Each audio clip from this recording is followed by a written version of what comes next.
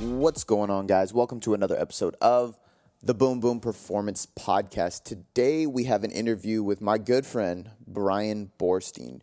Brian is a very, very intelligent strength coach. He came from the bodybuilding realm, then into the CrossFit realm, going really deep, opening up a CrossFit gym, working with some CrossFit Games athletes, also working with NFL players, bodybuilders, bikini-style athletes, even John Cena, so some really big names.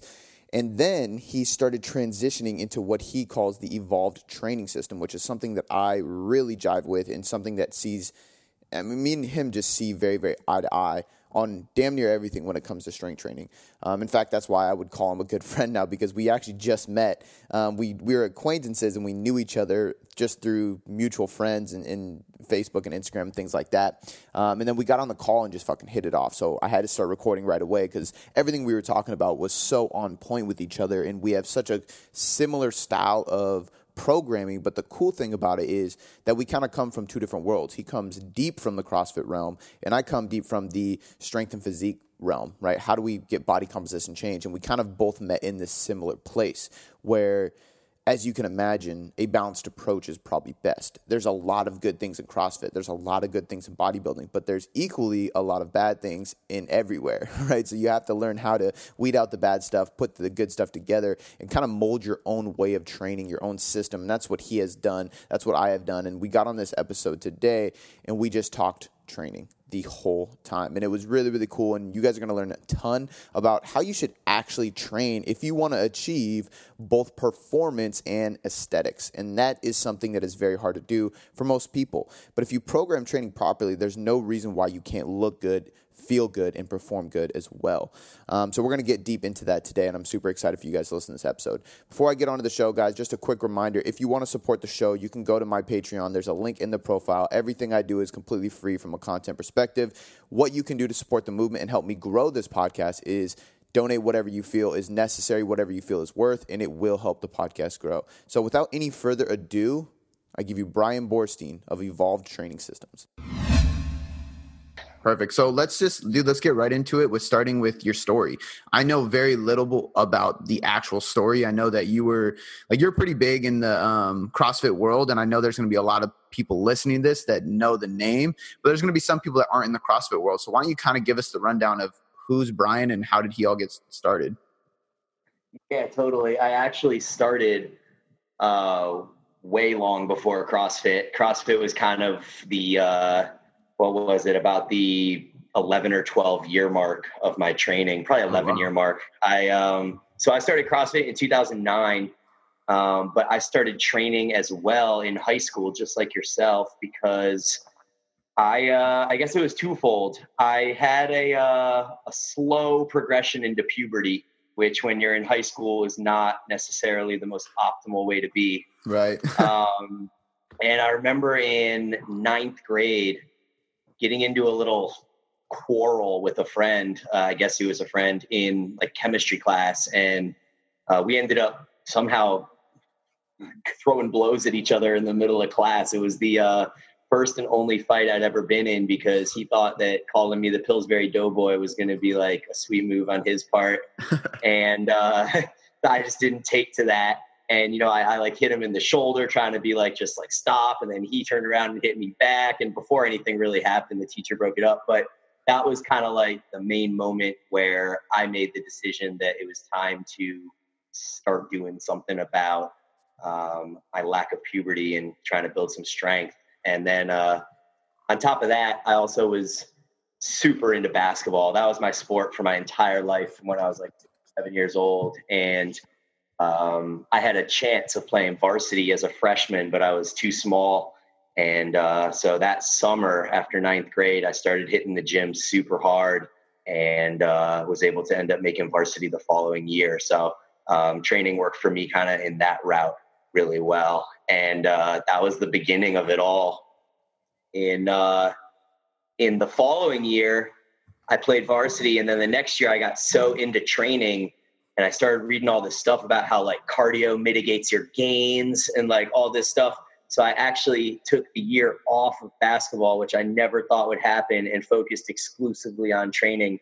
And I actually got the best gains of my life during that time. So I guess there was something to the whole, 2-hour basketball practices 6 days a week is not optimal for muscle gain. Right. So Yeah. So go ahead. how long have you been, so that's in high school. How old are you right now? I'm almost 36. So I started training in 1997. Damn. So you've been at it. And the reason I'm asking this is because like, if people haven't seen Brian, the dude's jacked. Like you're pretty big. At least unless it's one of those things where when you meet you in person, you're not as big as you look, but you look pretty big and you're ripped. So I wanted to put that into context because how long did it take you to get to the level of like aesthetic physique, I guess you could say, that you're at now? Because you look more, you're definitely an athletic build. You're not like a physique competitor, but you're ripped, man. And I think a lot of people want these results so quick. So it's nice to hear that you've been at it since 97, 96, right? Oh yeah, for sure, man. It took a long time.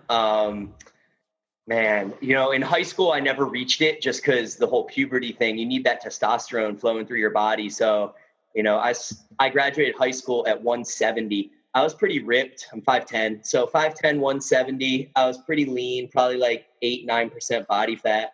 And I looked the part. For a high schooler, like I looked like I worked out. But it wasn't until college where things really kind of started to manifest. And man, I did the whole college thing like most people do. I drank way too much and I ate way too much crap. But one thing about being young is that a lot of that crap that you eat and put into your body can somehow manifest itself into the appearance of some solid muscle. And freshman year of college, I went from 170 to 200. Wow. It definitely was not all muscle. Without a doubt, I gained some good fat in there too. But I think it was over the course of the next 3 years of college that I was able to maintain a 200-pound body weight and then just kind of gradually turn some of that fat into muscle every year, maybe 2 or 3 pounds. And by the end of college, I was sitting at a pretty ripped 5'10", 200. That's a big build for 5'10". I'm 5'10" as well. So at this time, what kind of training are you doing? It was mostly bro split bodybuilding. I remember, Monday being chest day, Tuesday being back, Wednesday would be legs if I decided not to skip them. Thursday would be shoulders and abs. And then Friday was always arms because I'd always be hungover. So I'd just roll into the gym at 9 or 10 a.m. hungover between classes and knock arms out. And then have the weekend free to go party some more. The ultimate college training split, man. I love it. So at what point, so did you go to school for training or kinesiology or anything like that? Or was fitness as a career not even part of the plan at this point? Fitness was always, ever since high school, was what I wanted to do. I was on a number of different paths as far as the fitness path went for me, because I started in athletic training, which is, as most people know, more caring for injuries of athletes as opposed to actually training athletes to be stronger. So athletic training turned out not to be exactly my passion. And then I went into about a year of recreational management, which is, again, more of the business side of running gyms and fitness facilities.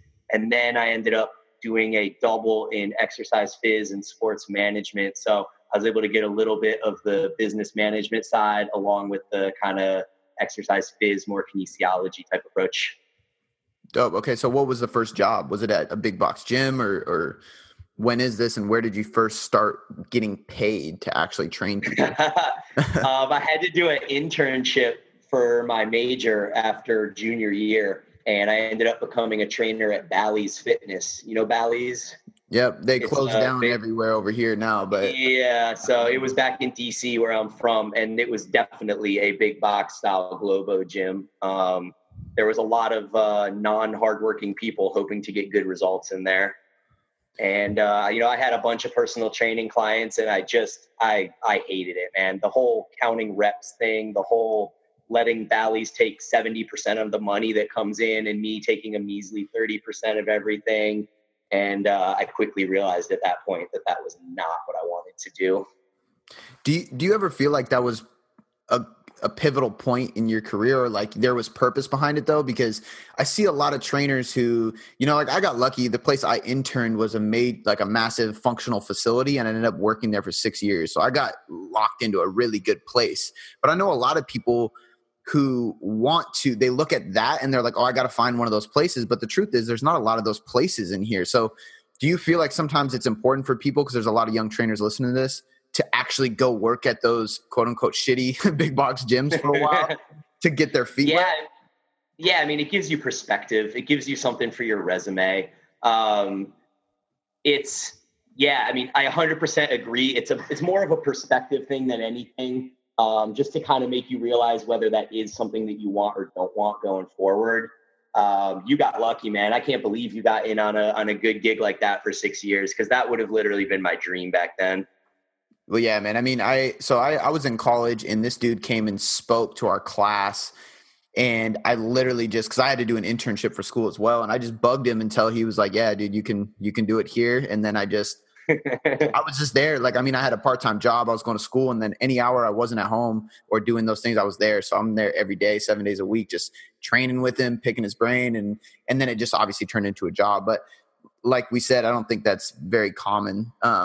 But back to your journey through this. Okay, so you're working at this big box gym. You're working at Bally's. What's next? At what point did you stop and go, okay, I know this isn't the path, but this one is? Because I think a lot of people can go there and know that this isn't what I want to do forever, but it's hard for them to click into gear or to find that path to actually start moving in a better direction. So when did that happen for you?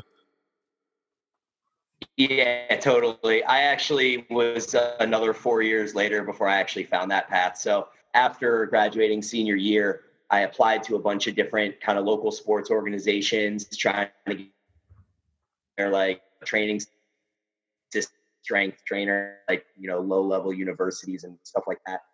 Ended up finding out basically that the majority of these jobs are offering you like $28,000 a year, and there is not a whole lot of upward mobility. And I just made a decision at that moment that I needed to make more money, and ended up going first into recruiting, which turned into a promotion to account management, and then moved out to San Diego a year after that, ended up working government contracting behind a desk for another 3 years. And it wasn't until 2009 that my roommate in college, Anders Varner, he's the host of Barbell Shrugged podcast. Oh, right. Yeah. He was my roommate in college, and we started CrossFit PB together in early 2010. And that was really like the break, man. That was where everything kind of changed, because we realized that we could actually make money doing exactly what we love. Dude, I love that. It's so huge. Are you still in San Diego right now? Yeah, exactly. I'm sitting in Pacific Beach, 3 blocks from the water right now at my gym. Dude, I will be in Pacific Beach in less than a month. So I will actually exactly a month. So I will be reaching out to you so we can hook up. But yeah, please do. So what made the shift into CrossFit? Because you obviously were doing bro splits. I'm assuming you got into some kind of strength training first, whether that's just like 5-3-1 style stuff. But we were talking earlier about T Nation and all that stuff. So at what point did you really hop onto CrossFit? Was it right when it launched? Because I'm not even familiar with exactly what year that all started. Yeah. So 2007, I moved out to San Diego, which is, 2 years before I really began doing CrossFit. And literally like a week before I moved out, Anders found CrossFit, and he was like, dude, you got to try this Cindy workout. And I was like, okay, whatever. Like, what's Cindy, And it's a 20-minute AMRAP of 5 pull-ups, 10 push-ups, and 15 air squats. And Anders was like, there's no way you can do 18 rounds. Like, there's just no way.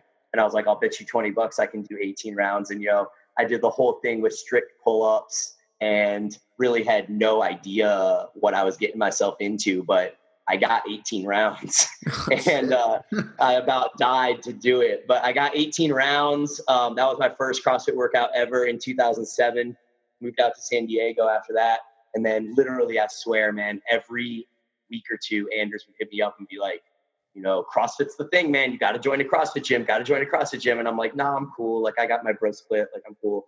And then in early 2009, he started sending me workouts again, and he sent me Fran, which is 21-15-9 of thrusters and pull-ups. He sent me Grace, which is 30 clean and jerks for time at 135. So I did both of these workouts in the Globo gym. My clean and jerks at the time were much more like high pulls with momentum plus like a push press. And my pull-ups were all strict. And those workouts just annihilated me. Like I would do 1 5-minute workout and I was like, man, now I can't even do chest day. This sucks. So I was kind of down on the whole thing. I was like, why do I just want to do cardio? Because in my mind at that time, CrossFit was just cardio. And I put a big bias into strength work. Like a few minutes ago, you just referred to like how I was doing a bro split. And, when did I actually get into strength training? I always prioritize strength training in my work. I think that that's a vital component of any sort of program, whether it's CrossFit or bodybuilding or, even if it's a purely aesthetic program, I think there needs to be some form of strength component to lead each day. So when I would train, even on my bro split, the first movement of every day was something that I now refer to as metric-based training. So I'd have one movement every day where that would be the movement that I try to get stronger on. For back day, it was always weighted pull-ups. I would go as heavy as I could for 3 sets of 6. And then chest day, I loved dumbbell bench. So I would do a lot of dumbbell benching. Again, kind of like 3 sets of 6. On leg day, I always squatted and deadlifted. I don't really think I fully started loving squatting until CrossFit. But deadlifts were always something that I kind of gauged progress on. And I always did strict press overhead. And those were just kind of like my big movers. Like every week I would have to do those movements and make sure that I was getting stronger in some capacity. So when CrossFit came around, I just saw it as cardio. And I was like, why do I want to just do cardio? This is so stupid. So we joined a gym in 2009 in downtown San Diego that was one of the only CrossFit gyms around at the time that offered open gym. Like 100% of the time they had open gym. So that was really the first time that I went into a CrossFit gym and I was able to do my own programming the way I wanted to do it within the structure of a CrossFit gym. And it was super cool because I would go in every day and I would do, my main metric-based strength movement, whatever it was for the day. And then instead of going on a treadmill and running for 20 minutes or sitting on a bike and being bored for 40 minutes, I would do CrossFit circuits. And that would be my cardio. So, I kind of just used CrossFit in the beginning as a way of doing cardio while still emphasizing the strength component. I love that, dude. I think if there's any smart way to program strength and aesthetics together, that really is the way to go. And that's kind of how I've done a lot of things too, is just piecing together like your heavy lift of the day, some accessory work that you need to work on. And then there's always something at the end, whether it's intervals or a short Metcon or an AMRAP session or some kind of component to get the metabolic effect at the very end. And if you do that, 4 days a week, you're golden. You don't need to do a ton of extra cardio. What caused you to shift? Because right now I wouldn't say that you are – I don't know. I don't want to call you a CrossFit coach because I think you program very differently, but you're still in that space. So what would you consider yourself now? And then what caused that shift from purely CrossFit to what you're doing today? Yeah, such good questions, man. I honestly call what I do now like a hybrid approach. I know it's kind of an overused term at this point, and that's why I eventually came up with the Evolved Training Method, which is my brand, the Evolved Training System. Mm-hmm. But it really is just like a hybrid program of strength work, bodybuilding work for aesthetics, as well as, using metabolic conditioning circuits and different sort of interval stuff, kind of the exact same way that you were talking about it. And that's just what I believe at this point to be the smartest approach. Going back to kind of what you asked, like what caused the change, it was all the years of coaching CrossFit athletes. In 2011, I started coaching CrossFit competitors, and in the beginning, it was so rad. It was like I was one of the first people doing it online. I was traveling all around the country, coaching my athletes at different regionals, so I was able to rub shoulders with a lot of the different coaches and athletes in the CrossFit community, and it was like the coolest thing ever. I was in love with it all, and over time, CrossFit evolved like anything else. And as CrossFit evolved, so did the necessity to essentially overtrain. It's It's an interesting thing because I say this a lot when I'm talking to people, but CrossFit is a sport and there is technical proficiency that is required in your movement patterns. It's not just enough to be cardiovascularly fit and to be strong. You also have to be proficient and efficient, and you need to save energy at all possible moments, right? So CrossFitters, people misplace, I think, the programming that CrossFitters do. They see a top athlete like Rich Froning or somebody that's working out 4 to 6 hours a day, and they think that this dude is literally doing like 6 workouts or more every single day. And what he's actually doing is just practicing. It's like the equivalent of a basketball player going out and shooting 200 free throws a day, except that when the basketball player does 200 free throws, it takes almost zero impact on his central nervous system. Yeah. When a CrossFitter practices, they're also doing damage to a lot of the hormone panels within their body and not really realizing it, unfortunately.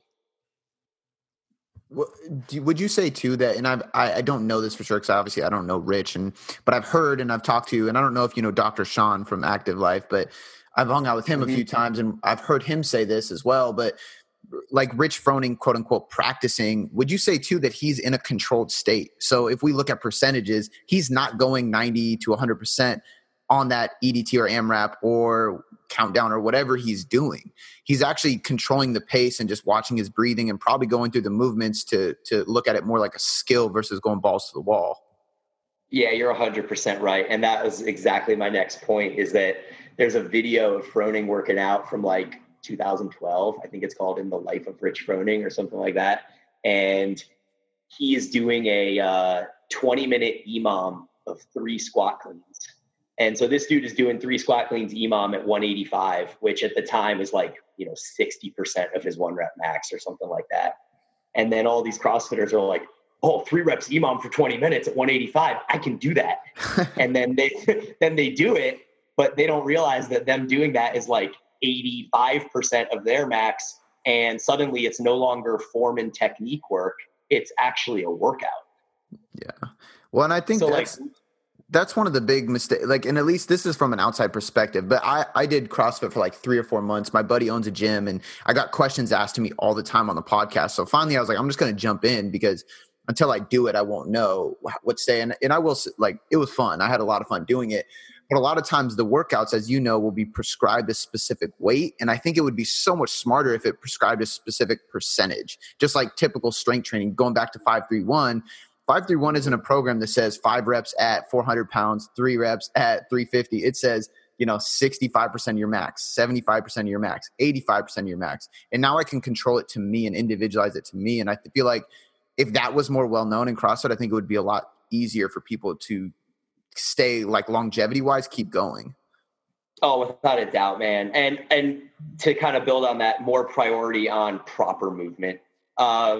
But like in my programming for my gym, I follow a similar idea. Like my members don't know what their maxes are for every lift. So it would be silly for me to be able to try and program percentages in all the time. Mm-hmm. But what I do is I use a level system. So if we're doing a workout that say calls for like 10 power cleans and call it 10 pull-ups or something like that for multiple rounds, I'll have like a level 1 where the weight is like, 95 pounds for guys and 65 pounds for girls or something. And then a level 2 where it's like 135 and 95.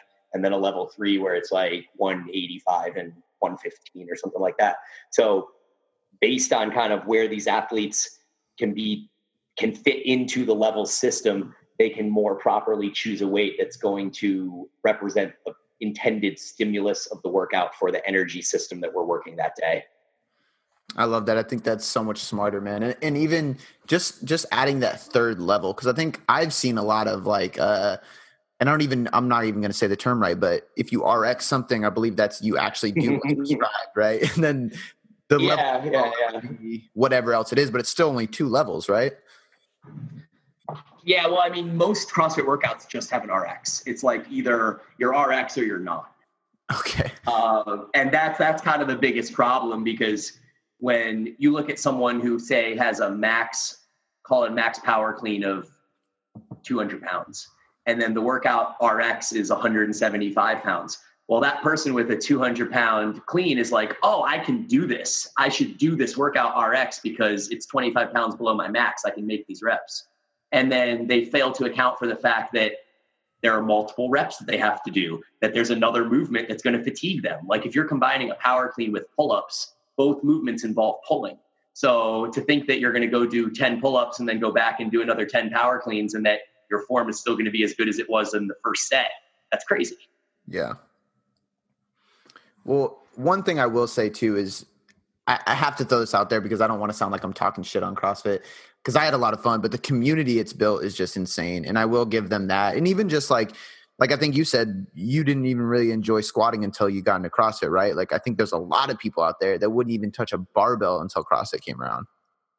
No, totally. I mean, CrossFit has done a lot of good things. Like to sit here and bash CrossFit entirely would be really wrong. It's definitely created some problems along the way as well. But the things that it does best, like community and getting people to train with barbells and to understand intensity, those things can't be replaced, man. There are more people training hard now than there ever was. Well, that was one of the biggest thing it taught me is even some of the workouts that were very, very safe. Like there's no way I could hurt myself, whether it's just, burpees and rowers and thrusters and stuff at a controlled weight. It just demolished me aerobically. And that was like a big kind of light switch went off in my head. Like, man, because I used to play soccer. So cardio was my thing. And I was like, I am so out of shape now because I should be able to do more than just my strength and bodybuilding shit. Like that's not fit to me. Fit is multiple modalities of training and energy systems and stuff like that. So I definitely think it turned that side of things into the fitness world. But one thing I want to talk to you about is, like, and you're familiar with Jason and I in 3 and so am I. And for people like me and them who coach a lot of nutrition, we talk a lot about aesthetics versus performance. And I think in the training world, you can have a little bit of both versus nutrition. You can't be in a deficit and expect to perform well, right? So what's your opinion on being able to achieve both aesthetics and performance through training, and how do you make that happen? Yeah, totally. I mean, it all comes back to nutrition, like you said. I mean, the amount of CrossFit athletes specifically that have had hormone issues because of trying to eat, low carb or paleo or whatever, and then also trying to train intensely, it just doesn't work. So that is one thing where, nutrition is the building blocks of everything. And, people hear it all the time, 80% of your results are going to be nutrition, et cetera, et cetera. So I think it's important to bring attention to that. But regarding your question on how in training can we accomplish both? I think it's important to train in the way that you are eating for the amount of food that you're consuming. So, like how many times have you seen someone that could literally lose body fat and gain muscle and do zero cardio? I mean, it happens all the time. Yeah. So it's a matter of the amount that you're consuming. With that said, assuming you're eating like a maintenance level diet, more or less, maybe there's some oscillations up and down. But I think that kind of going back to what we said in the beginning, being able to put in the primary focus of your day into your strength work and making sure that there's some sort of metric-based element in your program that you're focusing each session on, increasing a rep or adding a pound or two or whatever it is, making sure that what you're doing is working. Because you can go into the gym so many times and go through the motions, lifting weights and get a good pump. But how do you know that what you're doing is actually productive or not? I'm going to go back to what you said before and tie that in. And you said metric-based training. Or your metric movements or something like that. I'm going to steal that because I love that so much, dude, because a lot of people just do not record their weights. They do not record their progressions. Even if it's adding a pause, adding a negative, adding reps, adding sets, adding weight. A lot of people just completely miss the ball on that. Is that so? With metric-based movements, is this something that you feel is like imperative to get these aesthetic results? And where do you track these? Is it only the compound lifts, or do you do it with everything? Yeah, I primarily track the metric-based movements, as I call them. So in any of my programs that I design, I always have 1 or 2 metric-based movements each day.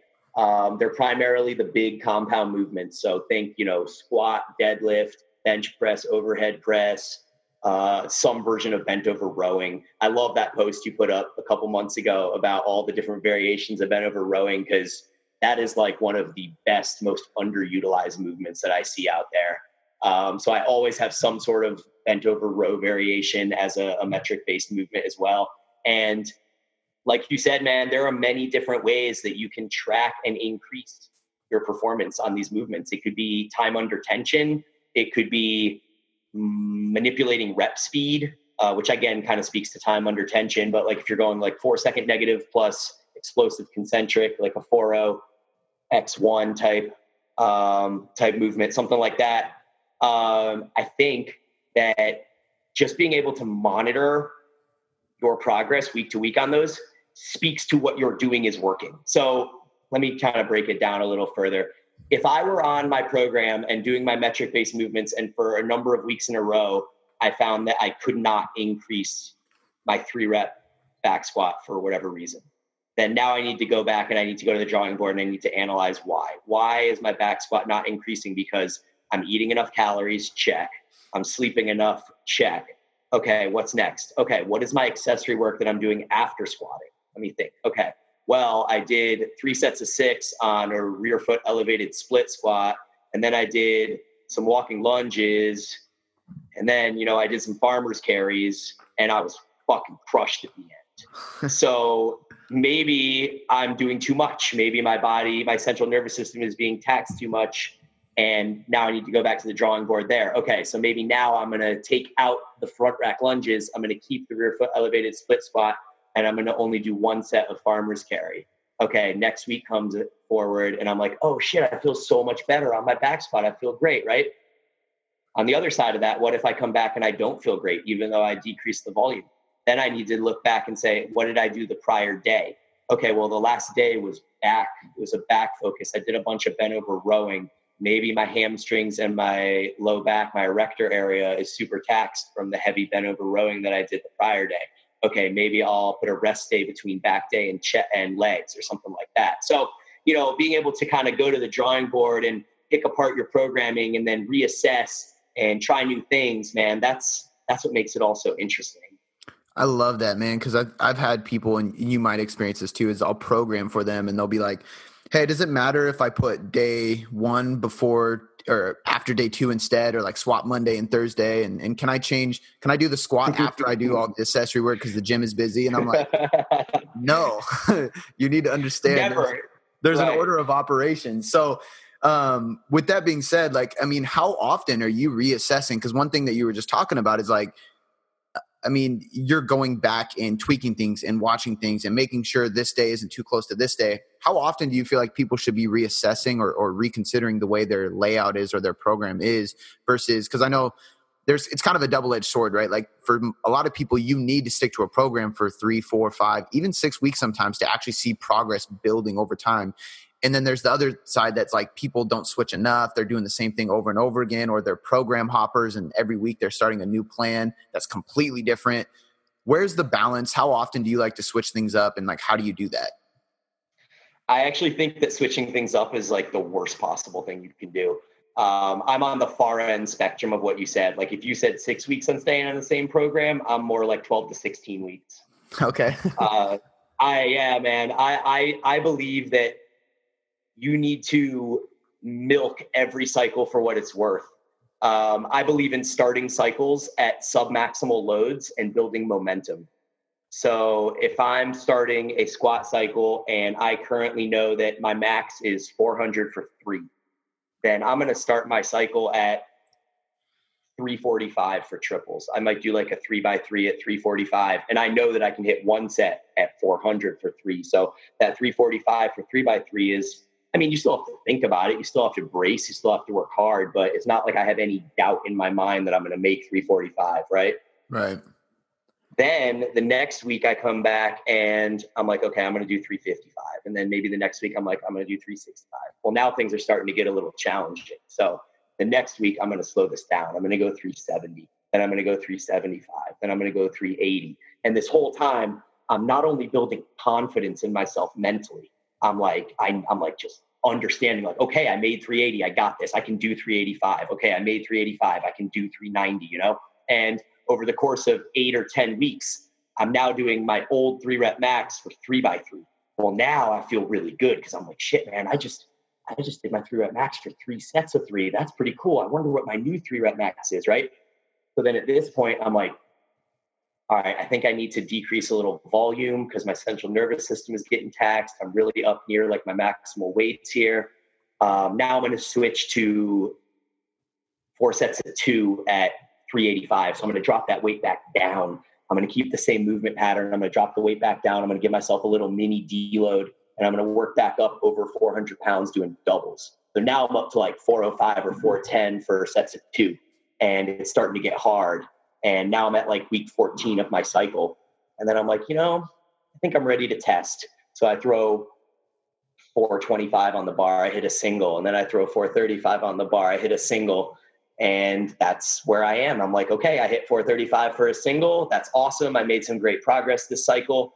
I'm going to take a week off of the gym. I'm going to go play some sports and hike a lot and sit at the beach and read some books. And I'm going to start the whole thing all over again with a little bit different of an approach. I love that, dude. Couple questions on this. The first one would be, where does accessory and isolation work fall into that? Because something I know is that I love to, like, if I'm doing, like right now, I'm doing wave loading on one of my days. And I actually got this from Christian Thibodeau's program. And basically, I load the bar up. I do 6 reps, 4 reps, 2 reps, come back to 6, add more weight, go through 6, 4, 2 again. And I stick with this actually way longer than he prescribes in his program because I like to do it the same way you do it. I actually am pretty conservative because I want to build skill and just confidence throughout the time I'm doing this.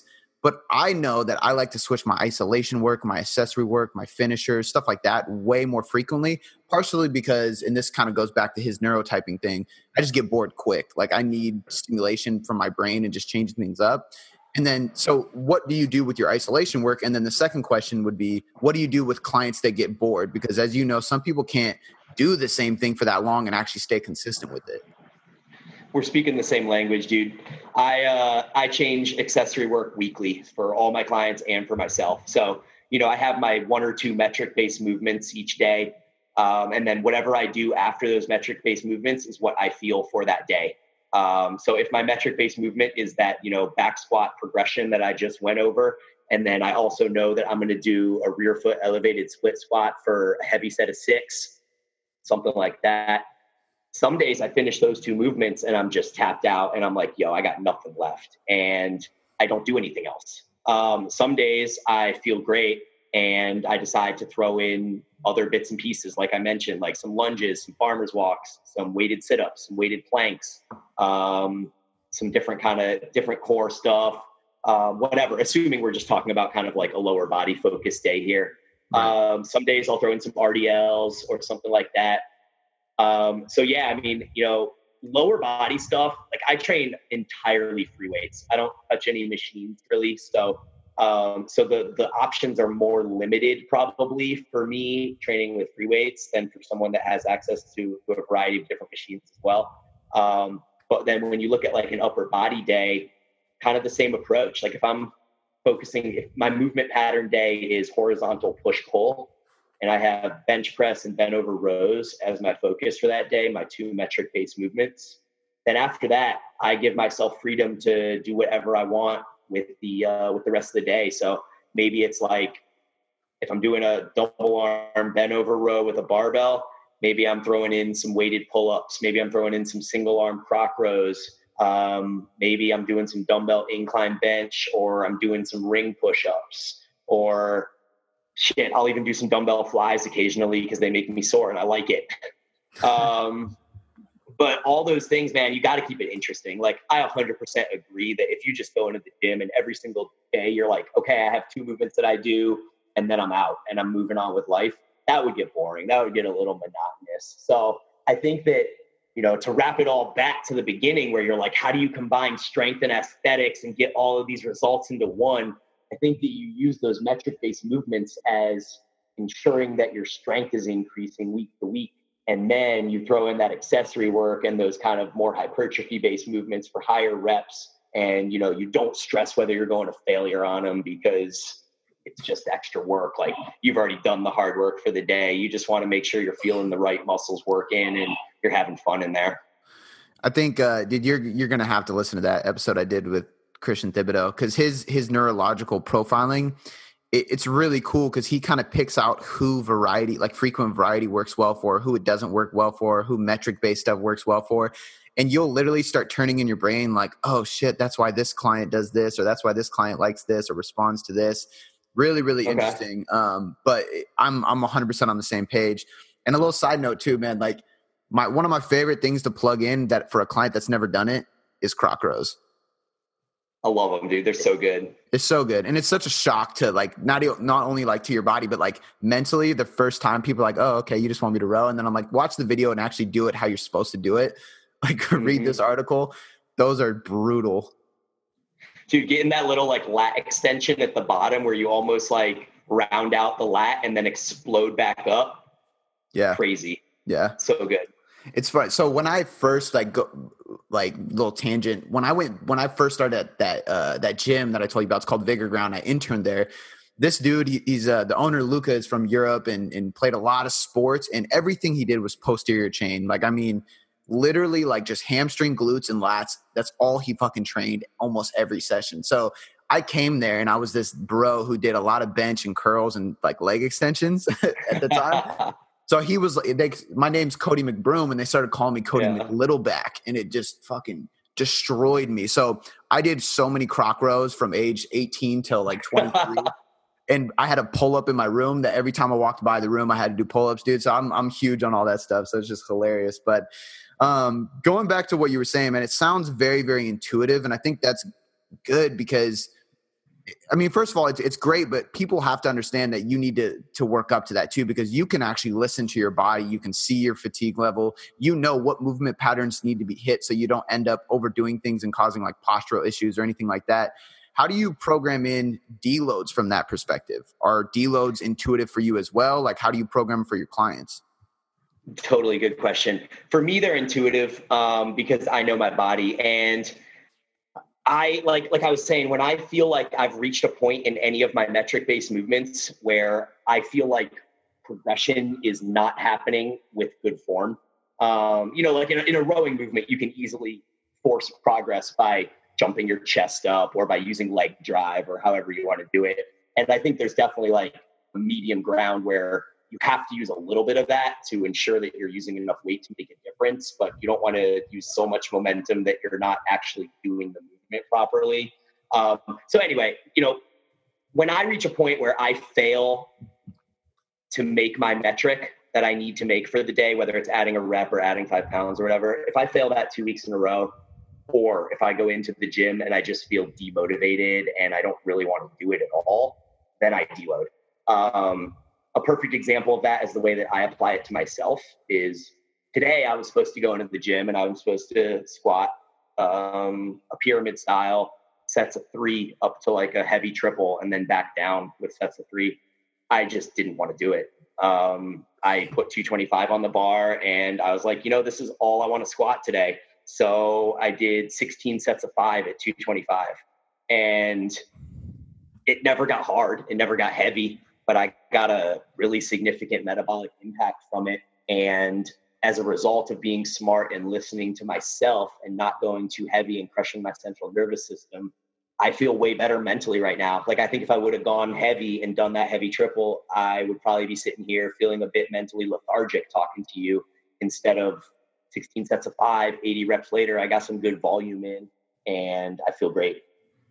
So for me, that's how I do it. For my clients, it's a little different, as you know, with clients, like you have to keep a constant line of communication with them. That's obviously important piece number 1. So every week when they report to me what their metric-based movement results are, I ask them for some commentary on the way they're feeling with them. And if I hear like, oh, I've been stuck at this weight for 3x6 for 2 weeks now.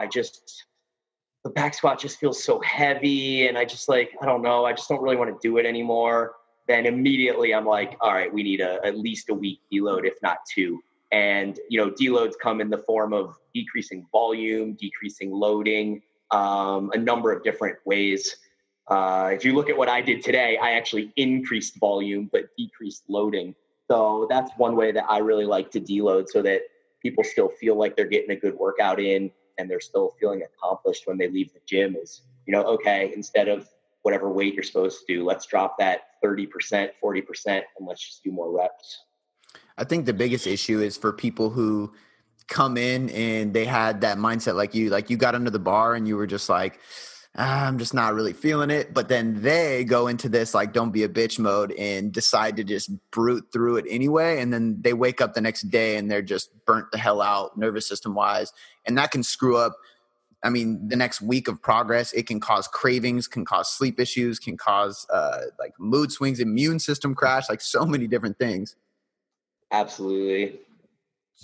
I love it, man. I think that's huge. So we broke down, you obviously have your metric-based movements, the compounds, pretty intuitive-based isolation work. You very, very focused on progression and deloads and intuitiveness. The next thing that's on my list that I know is influencing your programming is some kind of Metcon or metabolic conditioning at the end. So I'm interested in how you factor that in, because I do think like looking at your structure and looking at some of the structure that has worked really well for me that's very similar is that we focus on strength at the beginning, strength and power, focus on some hypertrophy-based accessory work, and then we finish with some kind of, it's not necessarily cardio because it's kind of disguised differently, but something to quote unquote burn fat at the end. How do you program these things in? Yeah. I try to only hit what would be considered like the glycolytic energy pathway once or twice a week. I feel like that is ultimately the biggest problem with CrossFit, is that you're constantly training in the glycolytic pathway. So for me, I try to make sure once or twice a week, we're even training that type of intensity. And then all the other days, any sort of finisher that's included in there is going to be either like really short sprint work, like sub 2 minutes with a long rest interval. I'm huge into that, like alactic and like anaerobic type interval work. And then things on the other side of the spectrum, like there are many days where I finish training, and even if I have some sort of Metcon thing programmed, I just opt to go for like a 45-minute walk instead, because I know that for my body at my age that I wouldn't respond well if I went and did more kind of like hardcore conditioning stuff. So when it comes down to that sort of stuff, it's like, one day I might sit on a rower for 20 minutes and go at like a casual pace. One day I go for a 45-minute walk. One day I'm doing some sort of like glycolytic circuit, like a 10-minute AMRAP of sorts. But I try not to program AMRAPs in the sense that CrossFit does, where it's like, just get through it as quickly as you can and, break reps as needed and, pick the bar up no matter what, because it's all about accumulating reps. I try to encourage people to rest a little bit in between their movements, because if you rest 20 seconds in between movements, you're still going to be under fatigue. You're still going to get all of the benefits of the cardiovascular impact that you're looking for that type of time domain. You don't need to be constantly killing yourself for 10 straight minutes to get a benefit. So something like heavy dumbbell snatches mixed with push-ups and strict pull-ups has a creatine phosphate component to it, where there's a significant muscular fatigue element that inevitably is going to force you to slow down. Kind of like, the difference between if I were to just do a workout of like burpees and box jumps, it's like there's no reason for you to really stop except that you're tired. There's not like really a muscular fatigue component involved.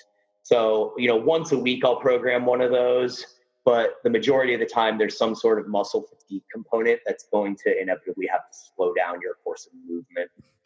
I think that's huge too. And I'm sure you probably do this, but one thing I do if I'm not in person with somebody, I put a lot of notes in my programs, because if you put a 9-minute AMRAP, most people will assume like it's pedal to the metal the whole time and there's no control. So I tend to write in there like how I want them to go through the movements, how I want control to be, how I want their heart rate to be. So there is some kind of like thought process while they're doing it. Totally, dude. That's such an evolved way of thinking. I do the exact same thing. Like, rest as needed between movements to ensure quality sets and reps or something along those lines. Would you say too, there's also like merit to using different modalities in your training. I see a lot of people who like alls they do for cardio at the end on their rest days, whatever it is, it's like explosive, like 10 to 20-second intervals with long rest periods, which is like the like original high intensity model, right? But then you look at their training and you're like, okay, well, you're doing heavy squats, which takes you 10 to 20 seconds. Then you take 2 minutes off. That your heart rate's beating just as hard doing that, and then your cardio is the same, so your body's literally getting one stimulus the whole time, whereas you talked about like 3 or 4 different ways of doing it. I find that people get better results simply because you're not doing the same type of quote unquote cardio over and over and over again metabolically. Yeah, totally. Your example was basically somebody that only does alactic work, like 10 to 20 seconds of all out work with significant rest intervals to ensure recovery after that. I mean, that's the optimal approach for somebody that's like a strength athlete or an explosive athlete, right? But for our general population of people that want to look good, feel good, and, you know, train like an athlete, I think you have to mix it up. You have to give them a little bit of everything. And I'm all about energy systems, dude. That's where a lot of my education is based in energy systems, from the whole spectrum, from that super short, like 10-second, 20-second alactic work, all the way to the far end of the aerobic spectrum to 20 plus minutes of like steady state, you know, breathing focused type work. And then all the stuff in between, whether it's, you know, 4 minutes on, 3 minutes off for a few rounds, or, you know, 8 minutes on, 4 minutes off, or even as the anaerobic intervals become more aerobic. So instead of, you know, 10 or 20 seconds of work with 3 or 4 minutes of rest, taking it to like about 90 seconds of work with 4 minutes of rest, and then a minute 20 of work, or 120 seconds of work with 4 to 5 minutes of rest. And, you know, as you progress through these energy systems, you can actually see how your body is adapting to the different stimulus. I love that, dude. I think that's honestly one of the biggest keys of bridging that gap between aesthetics and performance. Something I think it's going to resonate with you. I've posted about multiple times is movements versus muscles. In school, when I was learning, like one of the things they beat into our heads was just like, when you program, think of push, pull, hip dominant, knee dominant, and then do something for your core. And that like rang. And if we want to add to that, you can add unilateral or like carry or drag a sled, you know, things like that. But how do you explain this to people when you're going through your program? Like you said, you have a push pull day, you have a lower body day, stuff like that, versus a back day or a chest day and things like that. Yeah, I think that the body part orientation, or body part split versus movement orientation is super key in just smart programming. Like I don't want to program a chest day for you. We're going to call it horizontal push day, because we also need a vertical push day. And, you know, there's different ways you can pair this stuff up. My favorite way is to put horizontal push pull together and to put vertical push pull together. Primarily because, and I'm sure you found this too, but man, people just don't do enough scap retraction work in their training, ever. Like ever. If you have a back day, then you're essentially doing all your rowing and your vertical pulling on the same day. Yeah. That's crazy. You should be doing, like, you need to have 2 scap retraction days in there if you're going to try and counteract all the shoulder rounding that occurs via upper body pushing. Well, and I very rarely program this way, but like I have a physique guy right now, and he's on a push-pull legs split. And on his push day, he's like, why am I working my upper back a bunch before, like at the beginning of push day? Like I thought it was push day. And I'm like, it is, but you have to pull twice as much as you push. I don't care if it's just simple face pulls or pull aparts or whatever you want to do, but we have to work that upper back and the lats and everything. Yeah, I mean, 100%. Plus, warming up those areas just makes you more effective at upper body pushing. Yeah. But yeah, dude, we're speaking the same language on all this stuff. Like, it really actually bothers me at the lack of horizontal pulling that's involved in people's programs in general, like across the board. And I tell people all the time in my gym, I'm like, you should be able to bent over row a similar number to what you bench press. And there are maybe 5 guys in my whole gym that can even come close to doing that. It's tough, dude. And you know what's funny is like so right now I do it because again, same language, but I do the same thing with my metric based movements. And one of mine is the pendule row. and I track my progress and I work on that because it's the same thing. I want a heavy bent over row. Yeah, dude, that's where it's at, man. If you can Pendlay row the same that you're bench pressing rep for rep, then you're going to save your shoulder health for years to come. And I think, like, speaking of CrossFit, I think that's one of their biggest missing links in programming is there's the lack of horizontal rowing is just insane.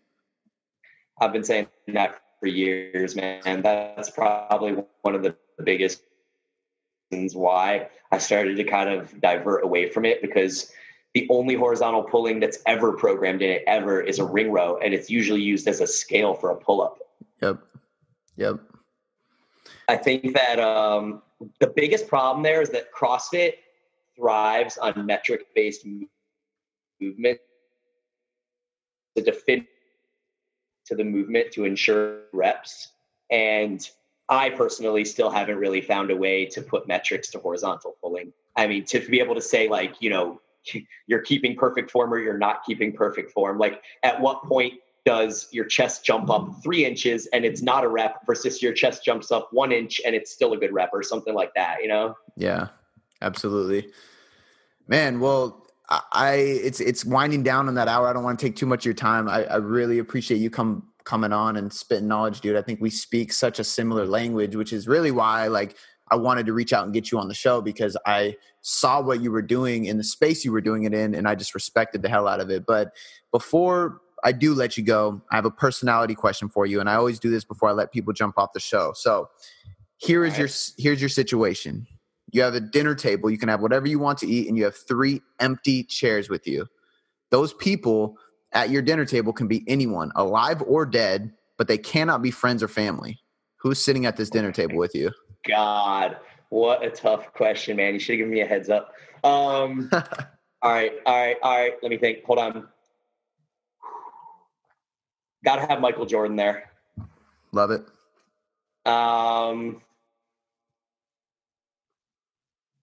Without knowing him as well as you do, I think I want Christian Thibodeau there, just because I've been following him for 15 years and I love his stuff. And man, who's number 3? Got to put some thought in here. I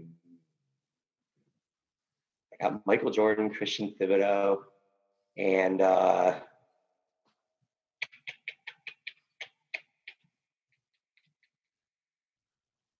man, let's throw. Do you know who John McCollum is? I don't. He wrote a book called Keys to Progress. It was a result of a bunch of magazine excerpts from the old strength and health magazines in like the 50s and 60s. So he compiled these excerpts that he wrote and created a book called The Keys to Progress. And that was like my Bible when I first started training in high school. So he's passed now, but I would put John McCollum at my table as well. Dude, I got to check that out because I love old school bodybuilding, old school training, and looking at all that stuff, man. Yeah, you definitely should. It's a good book. I have a copy, so maybe when you're down here in San Diego, I can lend it to you. Absolutely, dude. Great table, man. And once again, thank you for coming on the show. Where can everybody find all of your stuff? I know you have like an app or a membership thing out right now. You got a lot of content going out, your gym. Where can everybody find stuff? Totally. So I offer a online daily workout program. It's $29 a month, and it's at evolvedtrainingsystems.com. That's my website. So you can get the daily program there. You can also inquire about online one-on-one coaching with me if that's something you're interested in as well. I'm on Instagram at Brian Borstein, and my gym is San Diego Athletics. You can find that at SanDiegoAthletics.com. And that's pretty much it. That's where I live. I really appreciate you having me, man. It's super cool. All right, guys, that is a wrap. I hope you enjoyed the show today. A couple quick announcements before I let you go. First and foremost, I just want to encourage you to check out the products I have in the description. First one is the Nutrition Hierarchy. This is a very cheap guide to literally mastering your diet. That's why it's called the all-inclusive guide to to mastering your diet. It's going to teach you exactly what and how to manage your calories, your macros, your meal timing, your supplements, your micronutrients, literally everything you need to know about dieting and nutrition and how to change your body composition through nutrition is included in this book. Not just to get your results, but to actually teach you how to get those results along the way. The next thing is going to be Functional Muscle, which is my first and right now my biggest product out there. This is the program that is based on years and years and years of functional training with tons of clients. So whether your goal is strength, fat loss, or muscle gain, you should be strength training towards these goals while prioritizing functional movement patterns to make sure that you are avoiding any injuries along the way. That's exactly what this program does, and it's great because it guides you through the process, it changes throughout the process, and it gives you demonstrations and explanations about everything you're doing so you never get confused and you always have a solution. You also get access into the Boom Boom Performance Podcast Forum, and that is the only way into the forum, and that's where you can ask me literally anything about anything, and I will help guide you through the process. Last thing I want to mention, guys, is if you could leave me a 5-star rating and review, that would be fantastic because it literally is one of the biggest and best ways for me to grow in the iTunes charts. Oh yeah, and real quick, if you're not subscribed, hit the damn subscribe button because I constantly bust out content for you guys and I spend a lot of time and effort making sure that you guys can get better results for free by simply listening to this podcast. All right, guys, I'll catch you next time.